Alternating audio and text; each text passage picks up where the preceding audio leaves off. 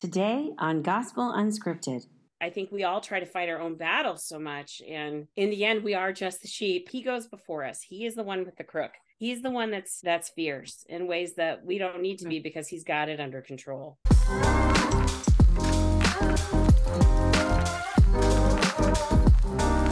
Well, hey, everybody. We're here to encourage you and to pray for you and to read through the Gospels with you.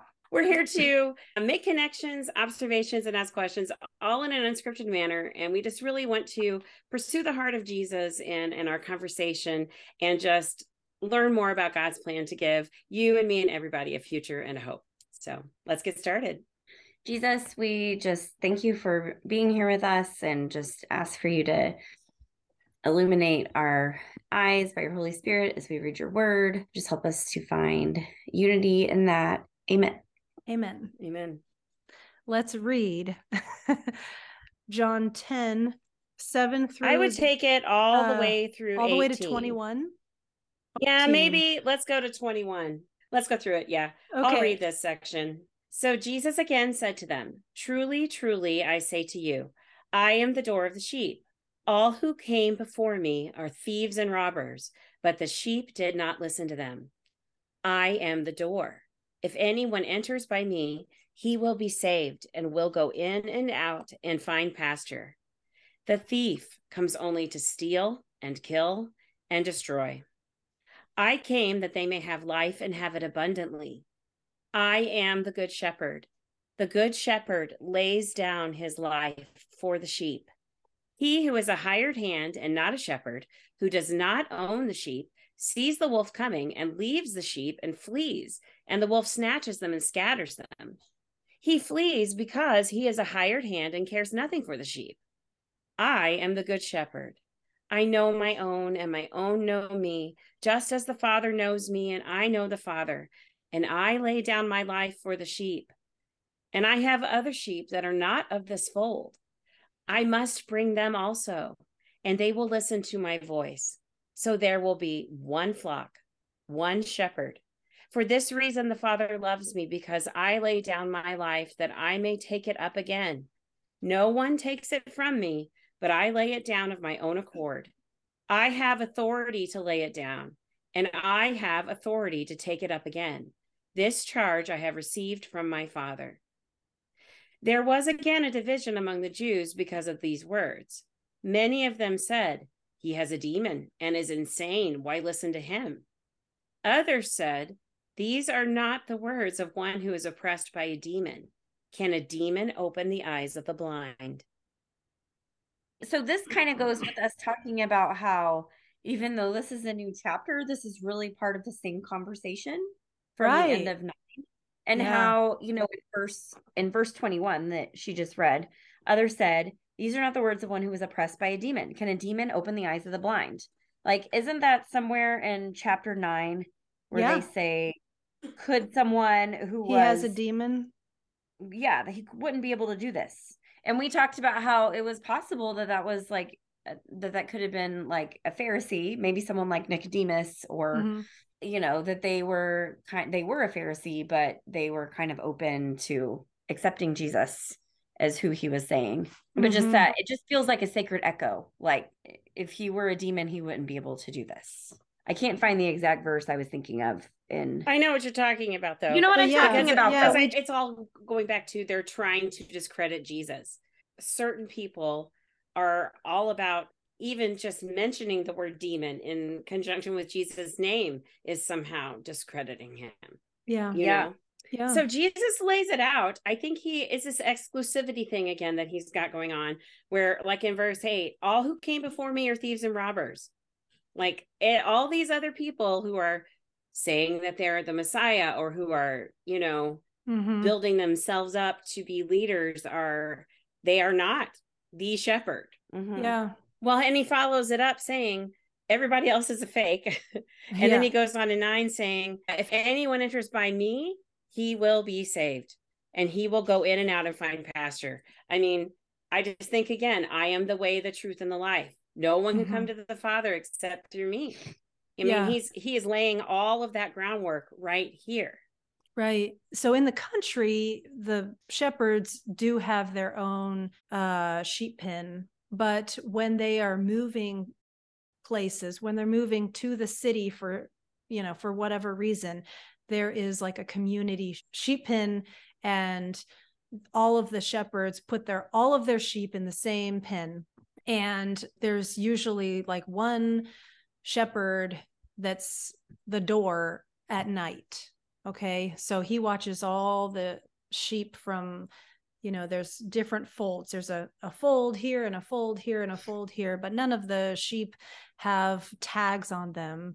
They only are identified because, when their specific shepherd comes to collect them in the morning, those certain sheep follow only the voice of their shepherd. And so that's how they come out of the community sheep pen and go out. But I think it's interesting how when Jesus calls himself the door, that he says, I lay down my life for the sheep, and nobody comes through except for me. It's like no thief is going to get to you except through me. So it's like a wolf is not going to be able to get the sheep because the shepherd is going to protect by his life. That's where he sleeps. He sleeps in the door of the pen, Yeah. He Isn't literally cool? becomes, yeah. Literally becomes the door, Yeah. It's just amazing how, I think it's like an announcement again. And he's announced it already so many times. Like, look, I am going to die for you, and you can get to heaven only through me. This is like another prophetic announcement of Jesus saying, I am going to lay down my life. And he says, look at this, verse 16, I have other sheep that are not of this fold. I must bring them also, and they will listen to my voice. So there will be one flock, one shepherd. And he's talking to the Jews saying, look, I chose you, you're my flock. Okay. But I have other flocks, the Gentiles, like all other types of different Gentiles. Like I'm calling them all to me. And he's trying to help them understand that, look, it's not just about you guys. It's about the others too. And just, it's about us. Yeah. It's about us. That's right. That's what I love about that too. I love it when I read scripture and I'm like, oh, he's talking about me. He's talking about you. He's talking about, that these words are for us to read. Like that's us. It's for us to see the specificity of us, even in this discussion with the Pharisees, with the Jews, with, that Jesus came to them, but he never forgot us. We're there too. I always think of that when I read John chapter 17, because that's when he's, praying really intensely. Yes. And I always get excited about that. I'm like, oh, I know he's specifically praying for us as well, not just people then. Wow. When I hear about the flocks, then I think about, let's just take, because we're mostly in this Kansas City metro area. There's churches that are like flocks, and, they have their own shepherd. And then when they go into the city, all those little folds come together. They're their own little group of people, but yet verse 16, there will be one flock. We're all following Jesus, the one who is the door, who lays down his life for us. Well, and okay, this is sort of related, not related. I mean, it is, it's all the same scripture, but where he's talking about the hired hand who does not own the sheep, seeing the wolf coming, and then the hired hand takes off.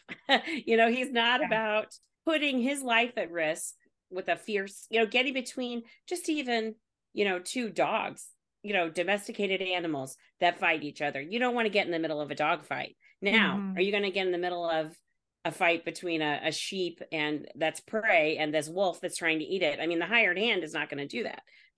When we think of the shepherd, you don't necessarily think that the shepherd is fierce in that way, but this is it. takes bravery, and it takes a certain amount of ferocity to get in the face of the wolf and defeat the wolf and take down the wolf or the lion or whatever is in the way that's trying to get to those sheep. So I like that too, that there's strength in that. There's strength in this analogy of being the shepherd. I mean, he's kind, he's good, he leads, he calls, and he also defends, that he will fight for us. I think we all try to fight our own battles so much, and in the end, we are just the sheep. We are not to be fighting our own battles, that he goes before us. He is the one with the crook. He's the one that's fierce in ways that we don't need to be, because he's got it under control. I mean, once again, this goes back to like the cultural context that, since we like shepherding is not a normal occupation to us, but, just kind of to piggyback on what you were saying, Amy, that like protection and sacrifice, that was really, like, if you wanted to boil it down, I guess, like the essential role of the shepherd. And so Jesus is also saying, I mean, he definitely does that for us, like has protected us in so many ways and sacrificed for us. Well, and I think Jesus in many roundabout ways has been establishing his authority. And then here he actually, the word authority is actually in this, at verse 18. I lay it down of my own accord. It was Jesus' choice to do these things. Yeah. I have authority to lay it down, and I have authority to take it up again. There's resurrection. I mean, it is the whole salvation story. And in chapter 9, he even goes up to the guy that he gave his sight to and says, do you believe?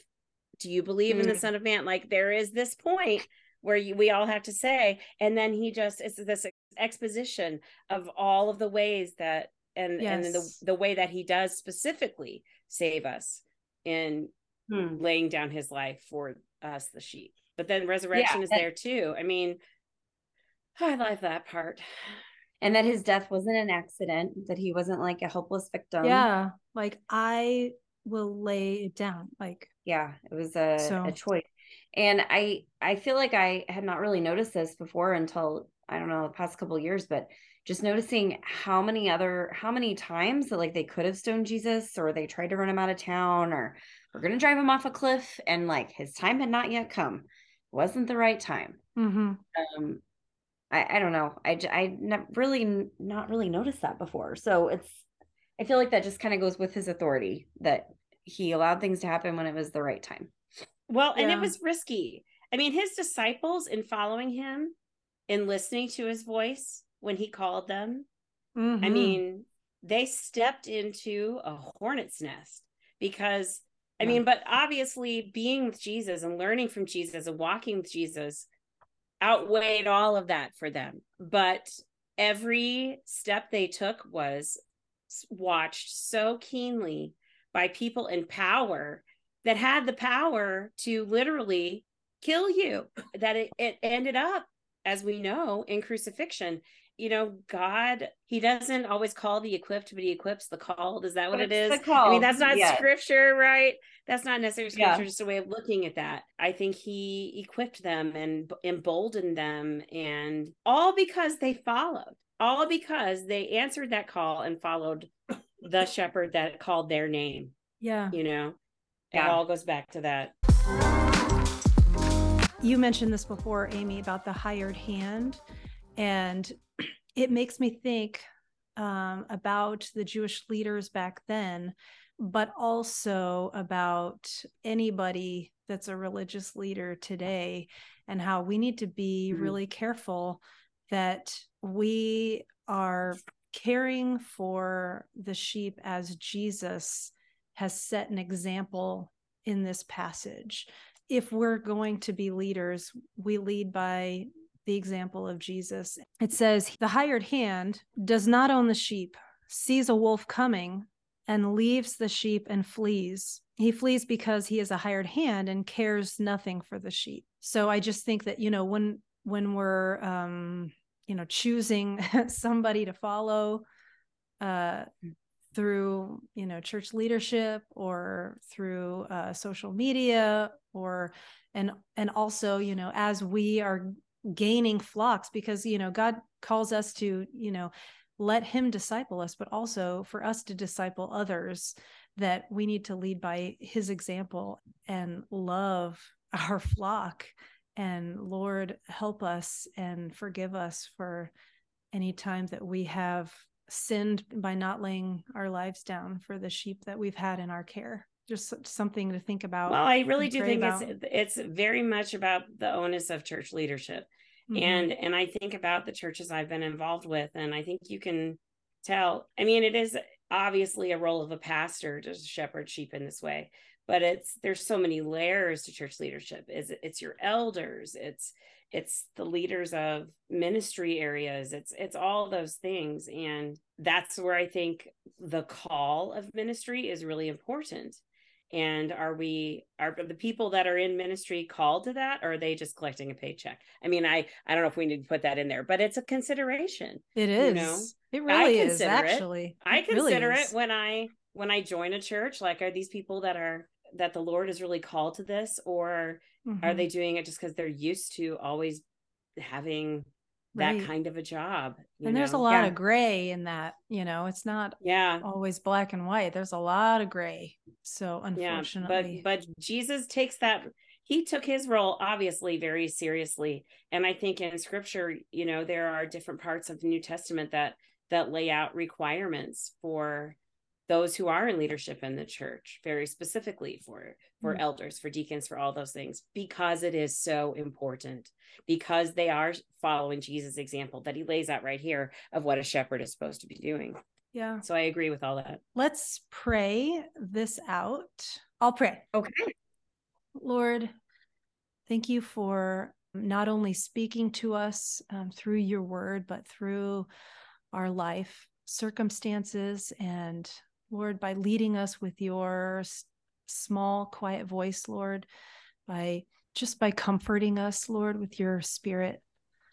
Lord, I pray that you would help us to seek to know you more, to seek to hear your voice, Lord, and to quiet the noise in our life that distracts us from you, Lord.